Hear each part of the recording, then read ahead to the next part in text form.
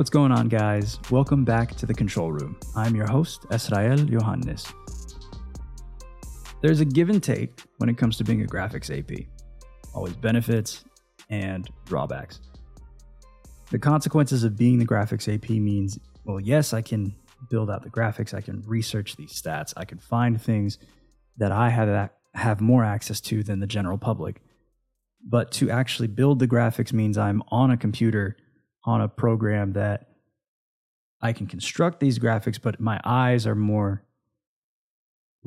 they're looking more at the graphics and making sure that it's correct rather than the actual game. Sometimes I'll be able to peek back and forth, but time spent building graphics and making sure that those are correct is time spent away from actually watching the game. So there are other people in the control room who can pick up on certain things like how the offense is moving or how the defense is holding certain opponents. Whereas I'll be able to look at it from a statistical perspective and I can fill in the gaps there. They help fill in the gaps on the video side. Especially when you're solo, when you don't have a graphics operator with you, even more time is spent making sure the graphics are good. Now we have access to replays and highlights and more content of that nature, but watching it in real time, you're seeing everything unfold all at once at the same time as everyone else. So not being able to do that in real time can be a drawback for those of us who probably spend the least amount of time actually watching the game as it happens. But we can at least fill in that context with stats. The thing about actually recording the stats is that they reflect what's already been done. They don't show exactly how teams got to those stats. So let's say a 3-point attempt for the Mavs, it doesn't exactly show you how someone was able to create a 3-point attempt. It just shows that there was a 3-point attempt. Doesn't show how there was a screen in the middle of the paint and let's say Grant Williams was able to come off that screen and open himself up in the corner, and then that led to a corner three. The stat will only show that he shot a corner three. So stats don't they don't tell the whole story, but they provide context as a piece to the whole story. So you need every single piece of this puzzle, and the more that graphics APs like myself are willing to allow for that room for people to know, yeah, we can't give you everything, but we can at least give you something that helps notate exactly what happened. There will at least be others who can, if it's not us, there will be others who can provide more context, especially on the video side and the analysis side, where that helps paint the big picture for a specific team, for a specific game, and so on and so forth. So for the Mavs, let's break down their last 3 games. November 22nd, they went to Crypto.com Arena in Los Angeles, and they played the Lakers, beat them 104-101. The Mavs won the fast break and turnover battles, but they blew a 20-point lead in the fourth quarter. However, Kyrie ended up winning the game for the Mavs in that fourth quarter. Following that game was a game against the Clippers, so the Mavs did not leave LA. On November 25th, they got blown out and lost to the Clippers 107-88. The Mavs scored a season-low 88 points, and they were missing Derek Lively II due to a lower back contusion, and the Mavs ended up getting out-rebounded by 20. However, they came back home, and November 28th, an in-season tournament game against the Houston Rockets, they spoiled the Houston Rockets in-season tournament hopes. Had the Rockets won, they would have clinched West Group B in the IST. That did not happen. The Mavs won 121-115. Luka dropped 41, 9, and 9, while Dirk was on the sideline on the Bally Sports Southwest broadcast. Derek Lively also came back, and the Mavs won back-to-back clutch games after losing their previous, really their only clutch loss beforehand. So now that I've explained how the graphics AP has to put things together and how They can't always see everything. How can we at least present these stats to you? How does a producer in graphics AP present these stats? Like I've asked that question every week so far. Again, we look for trends compared to last season. Now we do that if it's applicable, because we are getting closer to that first quarter of the season where, especially when the roster has a lot of turnover, you might not need to use last season as a point of emphasis anymore. But when it's applicable, you can still use it. Second, the points of contention from the last several weeks, such as rebounds, three-pointers, free throw percentage, second chance points, points in the paint, fast break points, and clutch games. Remember, not all of them have to be improved, but they have to at least help each other to help win games. And then third, establish new trends and identify new and or recurring problems by finding stats that demonstrate the current identity of the team. So for that first game, the Mavs at the Lakers, what stood out? The Lakers were on a second night of a back-to-back after blowing out the Utah Jazz at home 131-99, and that was an in-season tournament game. In the first three quarters, the Mavs shot 35 of 77, which is 45.5% from the floor. And from two, it was 20 of 37, which was 54.1%. And then from three, they shot 15 of 40, which was 37.5%. So from two, they generated 40 points off of those 20 made field goals. And then from three, they generated 45 points off of 15 made field goals throughout those first three quarters. That will play a role into how the fourth quarter came about, because the inclination of the Mavs is to shoot more threes because three is more than two. And if you can shoot well enough from three, you can justify taking more attempts from three. And so far, the Mavs have been hot enough to justify shooting from three. Something to keep in mind that since Derek Lively left in the third quarter, the Mavs were +1 in rebounding in the first three quarters at 38-37. And then along the miscellaneous categories, they scored 32 points in the paint, 13 second chance points, 18 fast break points, and 15 points off turnovers. Then the fourth quarter happened. So Derek Lively left the game in the third quarter with the lower back contusion, did not return in this game. The Mavs scored 13 points, which was a season low in any quarter. First, second, third, fourth, didn't matter. If it was a quarter, they didn't score 13 or less until this game. All 13 of those points came from Kyrie, who had 7, and Luka, who had 6. In the paint, the Mavs shot 2 for 5, 40%. But outside the paint, within the 2-point range, the Mavs shot 0 for 4.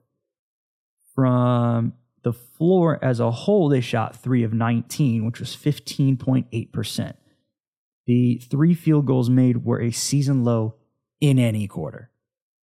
So historically bad odds for the Mavs in this quarter. They just went really cold. From 3, remember they shot 15 of 40 going into the quarter. They shot 1 of 10. All right, that's 10%. Season low 3-point field goals made in the fourth quarter, in any fourth quarter. Tied a season low 3-point field goals made in any quarter. And their 10% was a season low 3-point percentage in any fourth quarter. And the second lowest 3-point percentage in any quarter this season. So they went ice cold. And then on the rebounding side, they were out-rebounded 14-10 in the fourth quarter. Remember, they entered the fourth quarter with a +1 advantage, 38-37. And then in the miscellaneous categories, it was pretty empty. They scored only 4 points in the paint, and they entered with 32. 0 second chance points, and entered the fourth quarter with 13. 0 fast break points, entered the fourth quarter with 18. And 2 points off turnovers, entered the fourth quarter with 15. So everything just went cold. It wasn't just the shooting. It was everything on the miscellaneous side, the rebounding. Everything kind of fell apart in the fourth quarter. Until Kyrie happened. Kyrie hit the Mavs' only 3-point field goal of the fourth quarter. Remember, they shot 1 for 10. It was Kyrie's one, and it was the last one they attempted. So they went 0 for 9 in the fourth quarter until Kyrie made the game-winning shot. Or at least the go-ahead shot, because he made a couple free throws after that. Dallas, speaking of free throws, Dallas actually shot 6 of 8 from the free throw line in the fourth quarter alone. Going into the fourth quarter, they only shot 6 of 8, so they didn't get to the line as much until that last frame. And it ended up being the Mavs' 7th clutch win this season, which gave them a 7-1 clutch record. So the Mavs' advantages in this game, they had a fast break point advantage, 18-6, points off turnovers advantage, 17-4. So at least in the miscellaneous categories throughout the entirety of the game, they look like they're doing a great job. They might have some dry spells here and there, especially in that fourth quarter. And that's not one that you want to have all the time, but this was a historically bad shooting quarter. So I don't expect to see that very often. And really the 9 threes missed was a microcosm of how the Mavs felt going into that quarter. They felt like they could shoot the ball, and it just wasn't going in, so they were probably thinking, okay, we can keep shooting it because we've been making it so far. Eventually one will go in. One just didn't go in. Where that balance is, since I'm not a professional athlete, that's up to them across the shooters and across the coaching staff as to how they would adjust to the plan once they start seeing 5 or more threes get missed. But it started getting to a point where the Lakers were cutting into that lead a bit too tight, and they were still shooting threes. The Mavs were. Had they had more success inside, they had more success in the paint. That was probably the only zone that would have helped them a little bit more. So for the Mavs, at least they can learn from that experience now that they've gotten that win. Didn't exactly happen in the next game, but before we get there, I do want to bring up that Josh Green had a season-high 15 points. And so Josh actually hit a career-high 29 points last season. So he's shown flashes that he's been improving. He has improved his stats year over year over year since he was drafted in 2020. But with the way that the roles have changed, the roster turnover, he still has to find his new role within this system. And in this game, he was able to be the third double-digit scorer for the Mavs. He had a plus 19 plus minus through the first 3 quarters, which is actually really good. Although he was a minus 9 in the fourth, didn't attempt a field goal, and only played about 2 minutes and 40 seconds. So for him to be on the floor for 2 minutes and 40 seconds and the Lakers to score 9 points, or at least to have a differential of minus 9, it's not an indictment on Josh Green. It's just a stat that is on the sheet. He was minus 9 in the fourth quarter. Many of the Mavs had a bad plus minus in the fourth quarter. It's just one thing to note how well he had played up into that point, and then the fact that the Mavs didn't do so well in the fourth reflected on everyone's stats there. But season high 15 for Josh Green, so shout out to the young kid from Sydney, Australia. Next, let's go to the Mavs-Clippers game. The Clippers were on a second night of a back-to-back after losing at home 116-106 to the Pelicans. Why does this matter? The Mavs had 2 days off between the Lakers and Clippers games. So on paper, the Mavs had a bigger advantage because they had more rest. They didn't have to travel. Whereas the Clippers were coming on a second night of a back-to-back. It's hard to win the second game when you've already gotten beat up in the first game. That was not the case this time for the Clippers. In the first quarter, the Mavs got outscored by LA 29-18. The Mavs shot 7 of 25, which was 28% from the floor, 5 of 15 from 2, only a third, 33.3%, and 2 for 10 from 3. Only 20% from 3. That's not a characteristic of the Mavs. They tend to not miss that many, but they did in this first quarter. They were also out-rebounded 17-8, and in the miscellaneous scoring categories, the Mavs scored 0 bench points, 2 paint points, and they were outscored 20-2 in the first quarter in the paint alone. That's too big a gap. And they scored only 0 Only 0. They scored 0 fast break points. So that first quarter was one to forget. In the second quarter, the Mavs shot 10 of 15 from 2, 66.7%, and 7 of 7 from the free throw line. So they had more success offensively, except from 3, because they shot 0 for 6. Now, that three-point rate was actually really low, considering the Mavs attempted 21 field goals, and only 6 of them came from 3. So the Mavs were able to at least match the Clippers with 27 points scored in the second quarter. And that, had they played better in the first quarter, or at least had they made more and converted more opportunities in the first quarter, this would have been a tighter game going into the half because of how well the Mavs were playing inside in the second quarter. The Mavs scored 12 paint points and had 0 turnovers in that quarter as well. So really, that was a testament to how the Mavs could rebound. They not actually rebound, but come back from a bad quarter. But they couldn't chip into the lead because the Clippers matched that scoring total as well. In the third, there was another disparity, not as big as the first, but still they were outscored by the Clippers 23-17, and the Mavs fell back into their shooting woes, shooting only 7 of 24, just 29.2% from the floor, 4 for 12 from 2, and 3 for 12 from 3.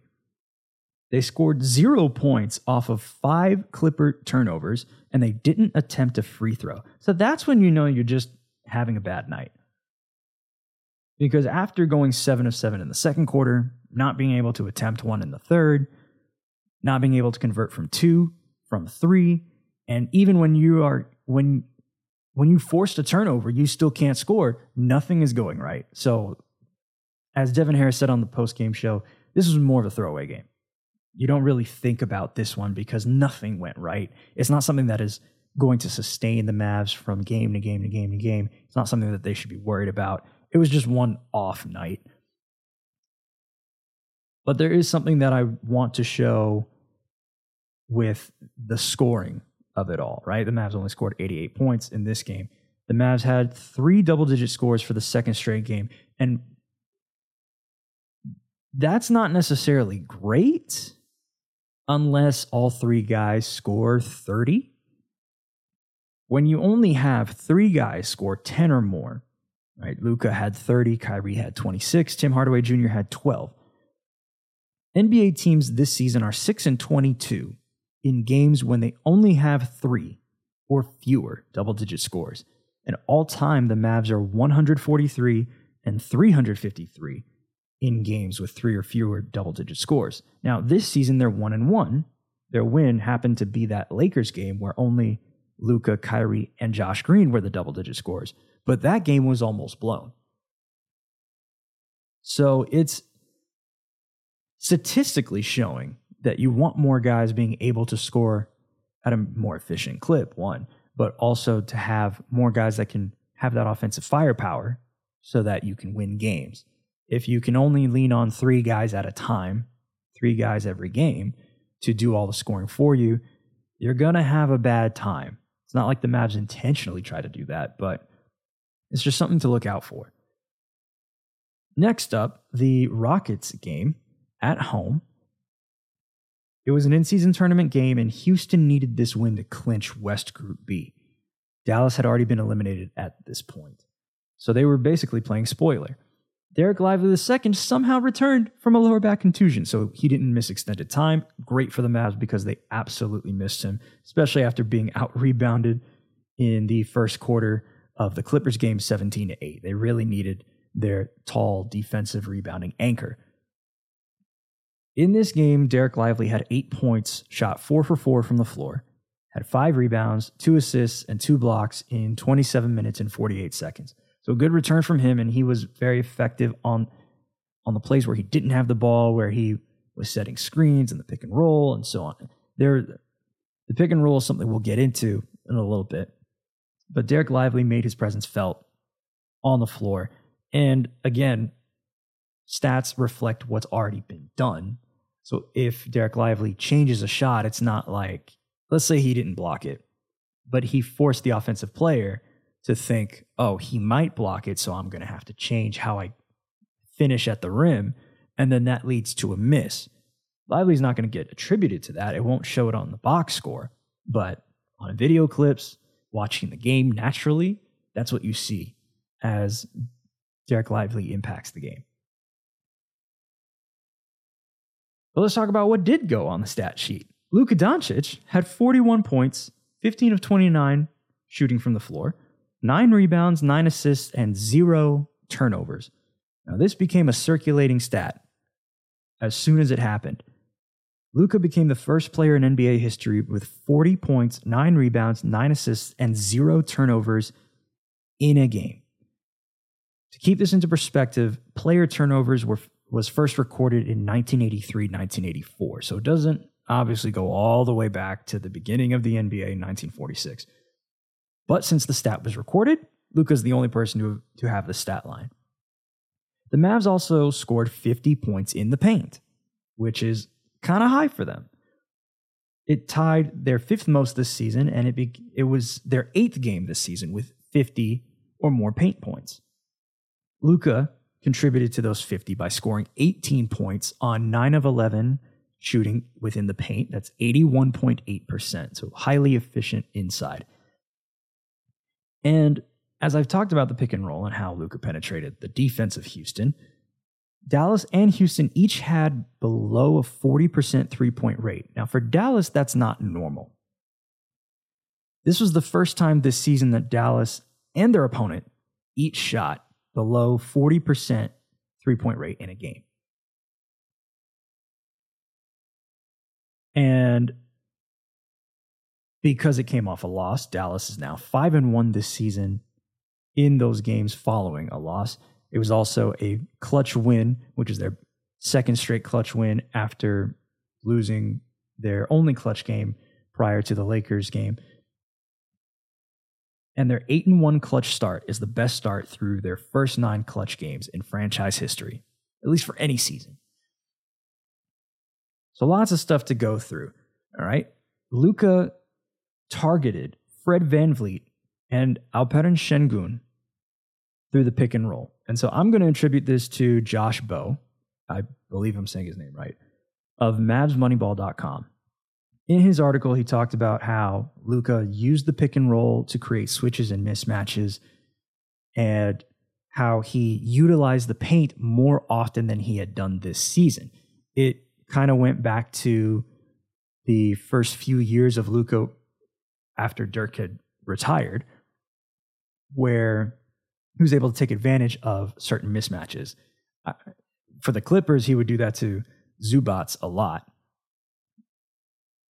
But in this situation, now that VanVleet is a smaller guard and he's with Houston, and Şengün had a mobility that Doncic could attack, that's what he went with. So the way that Şengün was playing coverage in the pick and roll, he was primarily using drop coverage, at least in the clips that were provided by Josh in the article. And it's similar to how I had thought that Chicago would attack Derek Lively II because of how DeMar DeRozan and Zach LaVine play in the mid-range, and they shoot more often from the mid-range than most other teams. So with Luka, I want to point to one specific basket that he made in triple coverage, because normally when you see triple coverage, you're going to kick it out to the wing, and that's how these mismatches happen. This basket tied the game at 92 with 8:44 left in the fourth quarter. Fred VanVleet ended up being the primary defender on Luka because Dylan Brooks, who had been guarding Luka throughout the game, switched with VanVleet when Luka and Kyrie had a screen. They did an off-ball pick and roll from the paint. So Luka escaped from the paint, the Rockets switched, and then Luka was at the top of the key. Derek Lively passed the ball to Luka, and then Luka took over from there. So he had VanVleet on his back, and then as Luka was getting closer to the paint, Alperen Şengün became the pick and roll defender in drop coverage. And then as Luka finished at the paint, Jabari Smith Jr. was the weak side help, trying to come over and block the shot, or at least affect the shot. But at that point, Luka had already let go of the ball. So it was too late for the Rockets, and Luka ended up tying the game. So those are the types of clips that I talk about when I can't watch, but I'm building the stats and I can see it on the stat sheet, on the box score. But how it came about is something that you have to actually look for within the game. And so people like Josh are able to write these things down and take note of how a team plays offensively and defensively. And then there are people within the control room who are taking note, especially the analysts. They'll say to the EVS operator, let's look at how the Mavs are attacking, or how Luka's attacking these specific defenders. And that can be the difference between winning or losing a game. This ended up being a clutch game, and the Mavs won that one because of how they attacked Houston defensively. And this is just one example of that. So shout out to Josh. I will link his article in the description so that you guys can read and watch it as well. It's an interesting read, and I enjoyed it. Next up, we will talk about the New Orleans Pelicans and the Oklahoma City Thunder and break down their Week 5, because they both had some exciting games as well.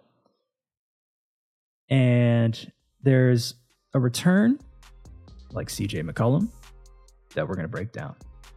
That's next.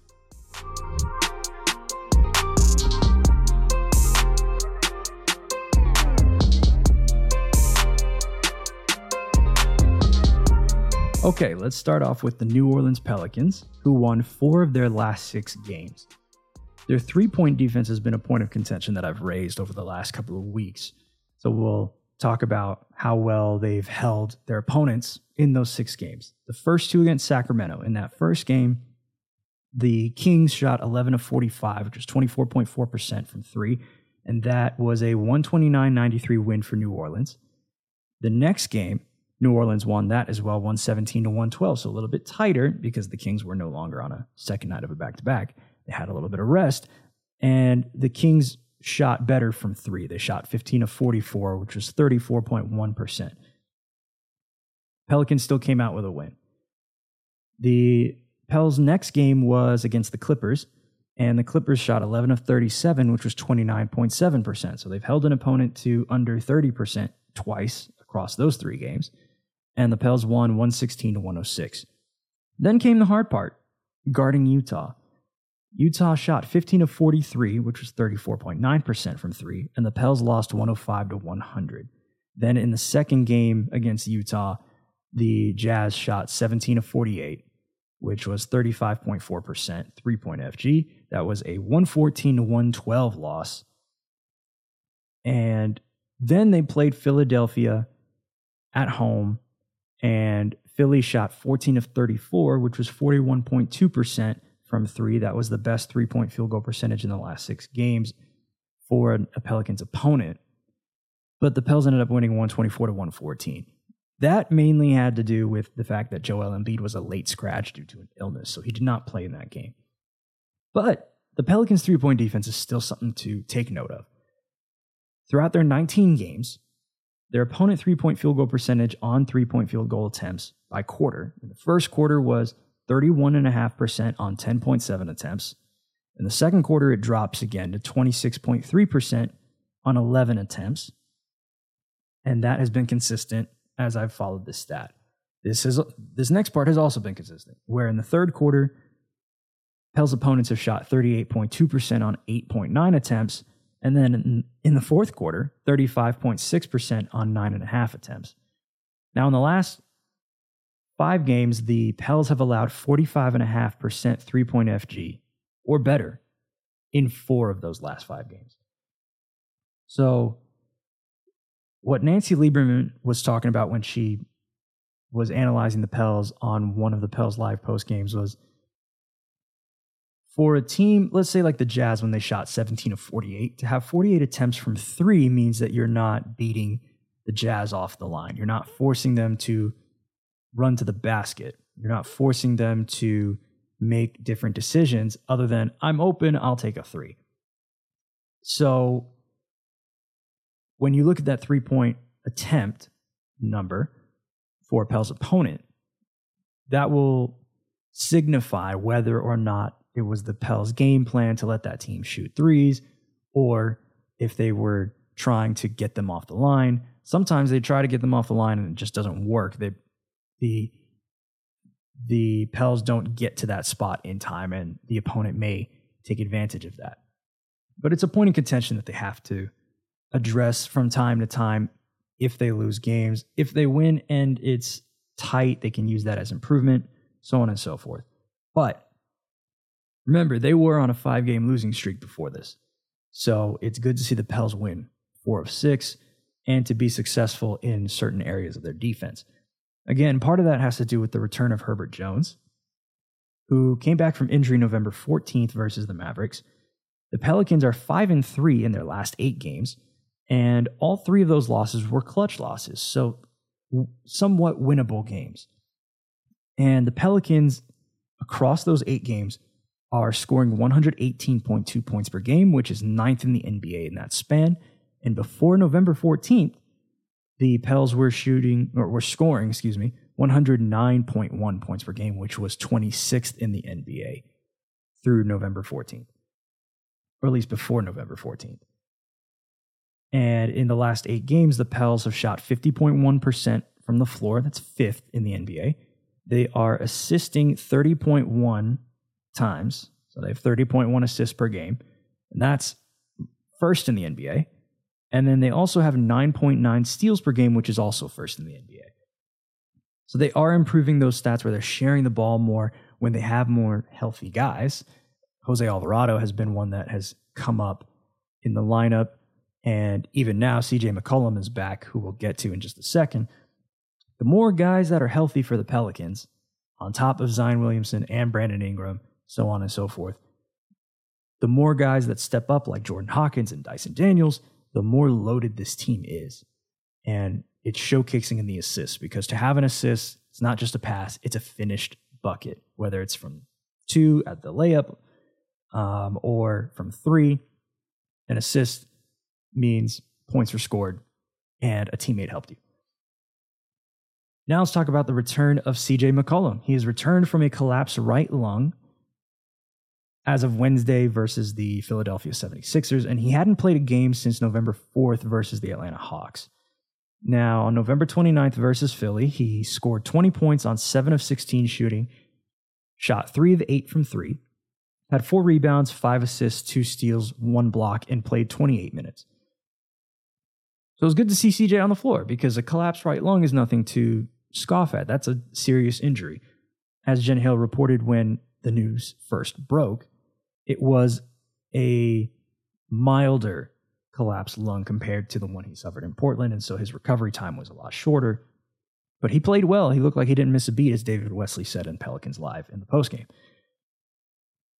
So for the Pelicans, again, as I've said, they can be one of the best teams in the West as long as they stay healthy and as long as they stay effective, scoring, and playing defense. And this team is looking primed to make a run as soon as they can get Trey Murphy back from that knee injury, because he's another 3-point threat that can help out Jordan Hawkins and Brandon Ingram and CJ McCollum and other players who can really shoot from 3. Now let's talk about the Oklahoma City Thunder, who lost their last 2 games after a 6-game win streak. Now, it's great to see the Thunder have a 6-game win streak. The 2 games that they lost were also clutch losses, so it's not like they got blown out or they're missing a step. The Thunder are looking really good. Most of that has to do with Shai Gilgeous-Alexander, again, who we talked about last week, but we're going to talk about more right now. In his last 8 games, he scored 32.3 points per game, shot 55.8% from the floor, and is shooting 42.3% from 3, still shooting 97% from the free throw line, as he did last week when I checked his games over a certain period, and is recording 5 rebounds, 5.9 assists, and 2.5 steals per game over those last 8 games.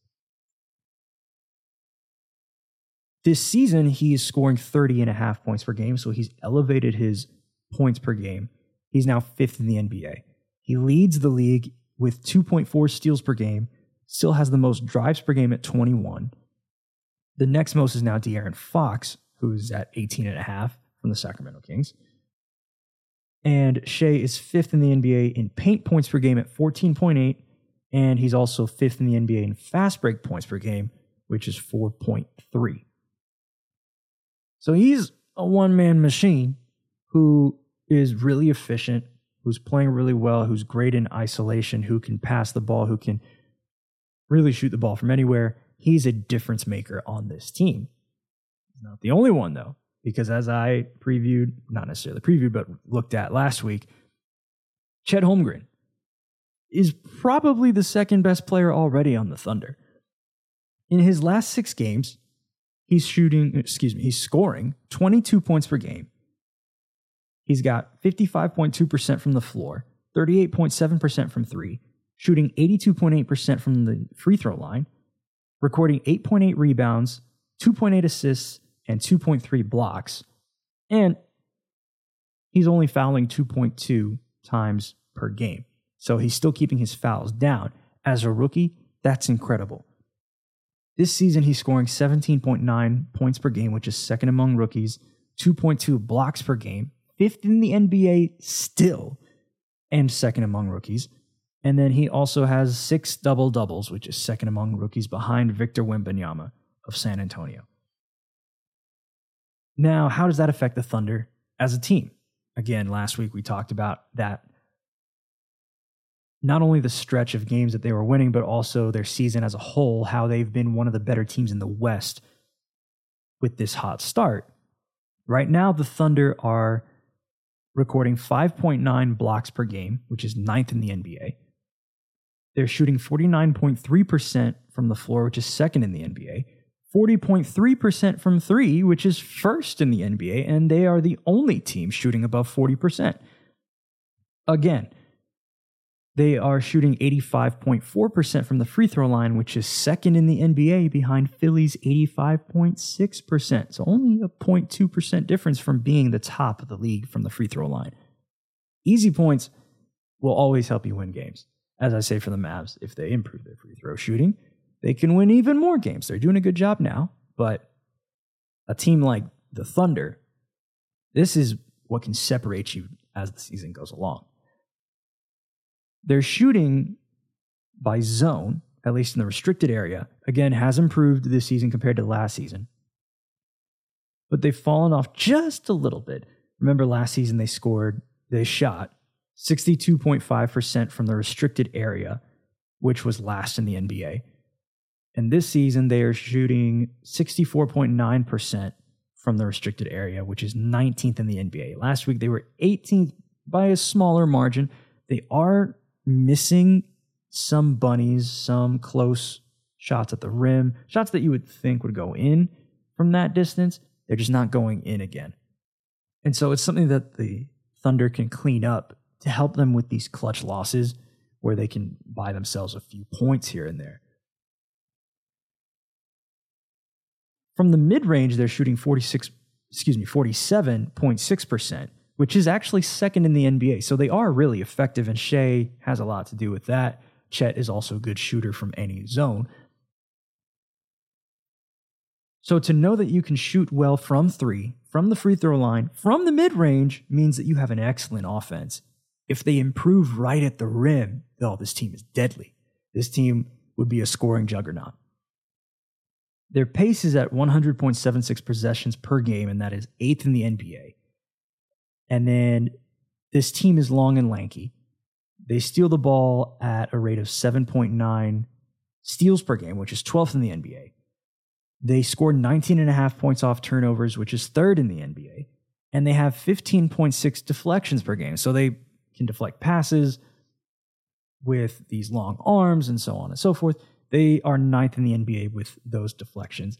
And facing a team like that means that your passing angles are a little more narrow, difficult to actually complete.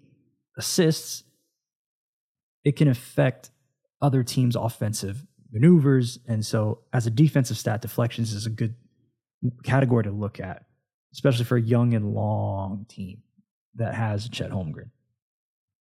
So that's just something to take note of for the Thunder, something to look forward to as the season progresses. Now, what we'll transition to is the in-season tournament, because we're now entering the knockout rounds, and one of these 3 teams, spoiler, the New Orleans Pelicans, are playing in the quarterfinals. We'll also talk about upcoming topics, and we'll break down some new story about Mark Cuban. Coming up next.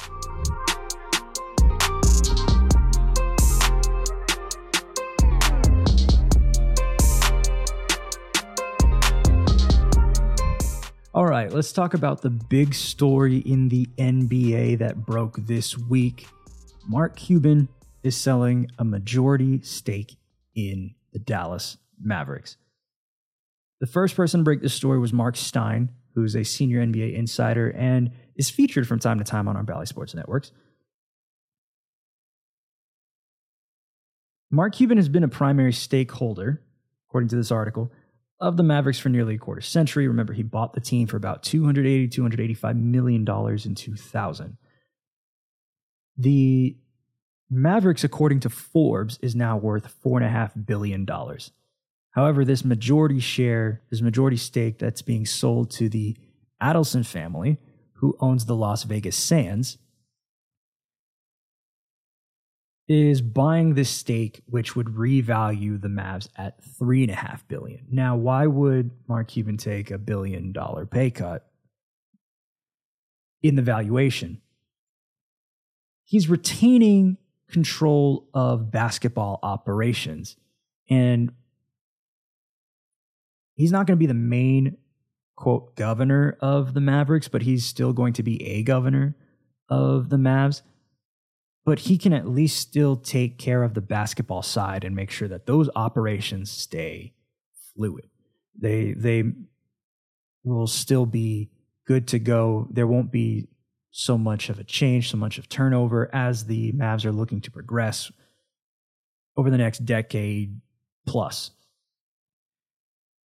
So for him to still be along with the team, that will at least calm the minds of those of us who've only known of Mark Cuban as the owner since he bought the team from Ross Perot Jr.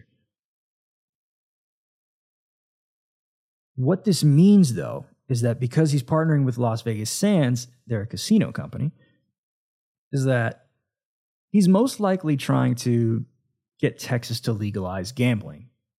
And that would open the door for a casino to be built in Texas. The closest casino to Texas is in Oklahoma. There's WinStar and there's Choctaw, and you can go up to those resorts and gamble over in Oklahoma, but you can't do it in Texas.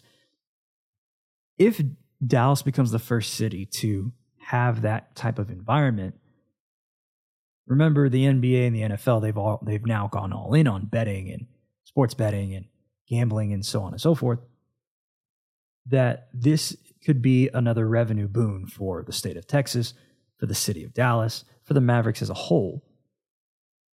And he wants to move this team out of the American Airlines Center into a new arena. This arena is prospectively going to be built within a casino resort style area. Where that would be is uncertain. Could be possibly by the Trinity River. There's no set plan as to exactly where they have the land to pull off this kind of construction. But this is the first step to getting it done, because if the league actually approves this sale, then that's the next step, because why else would they make this move?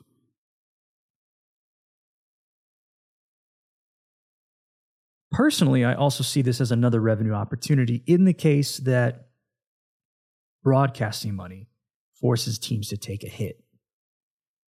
Because if, as Mark Cuban said in All the Smoke, the podcast hosted by Matt Barnes and Steven Jackson, he's worried about the TV deal that happens after this upcoming one. And so that would be around the time, let's say that there's a short TV deal that comes up after this current one expires in 2025. The Mavs are slated to only be in the American Airlines Center until 2031. So around that time, there's going to be some situation with how TV deals are constructed with the evolution of streaming. All of that may force teams to take a hit financially.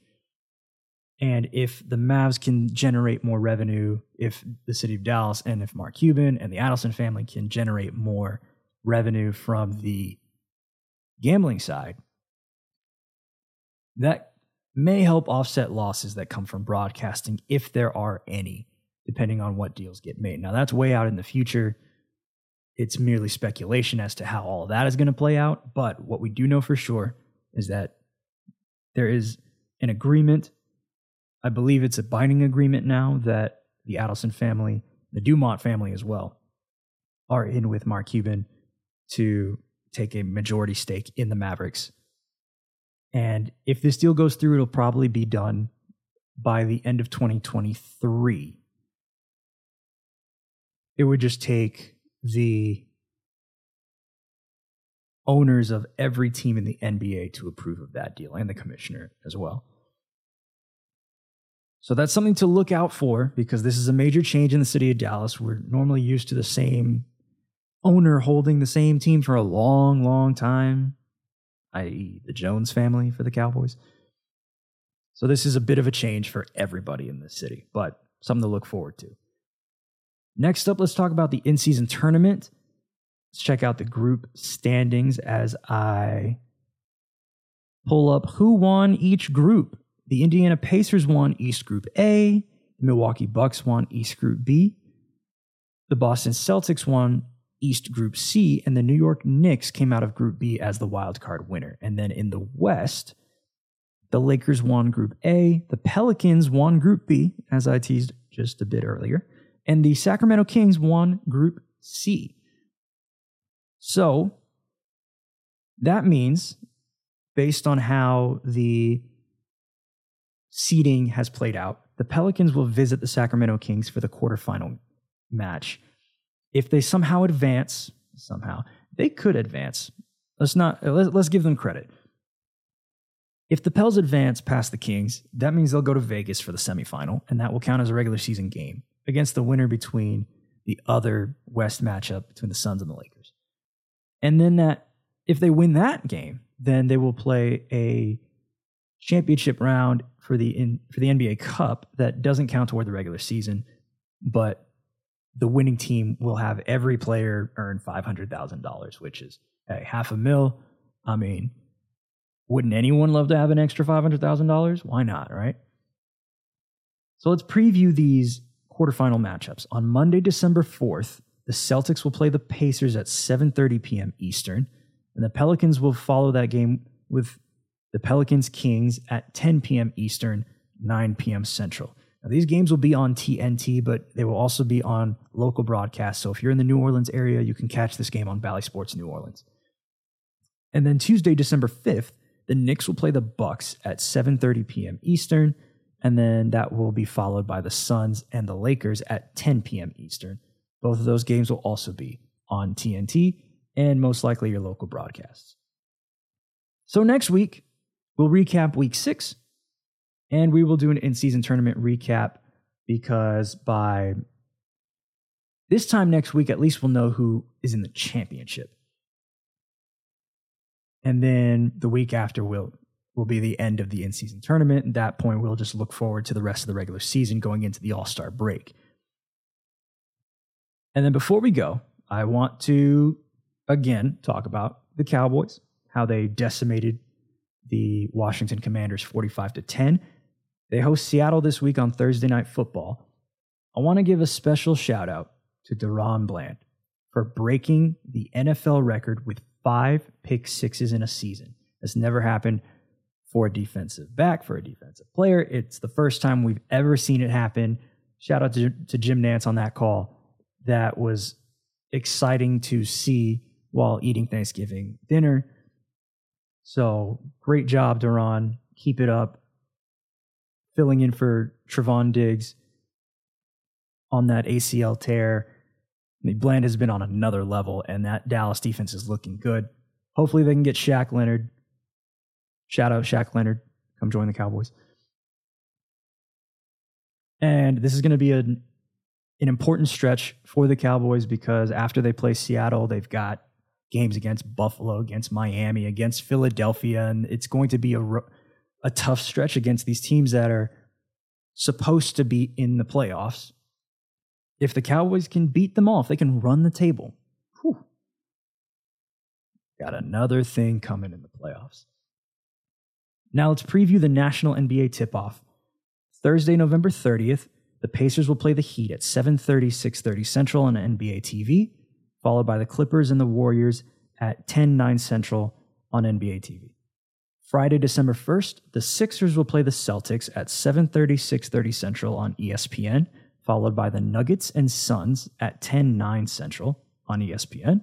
And then Saturday, December 2nd, the Nuggets will play the Kings at 10, 9 Central on NBA TV.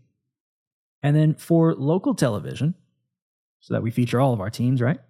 On Thursday, November 30th, the Lakers will play the Oklahoma City Thunder at 8, 7 Central on Spectrum Sportsnet and Bally Sports Oklahoma. So watch us there. Friday, December 1st, the Grizzlies will play the Mavs at 7:30, 6:30 Central on Bally Sports Southeast in the Memphis area and Bally Sports Southwest in the Dallas area.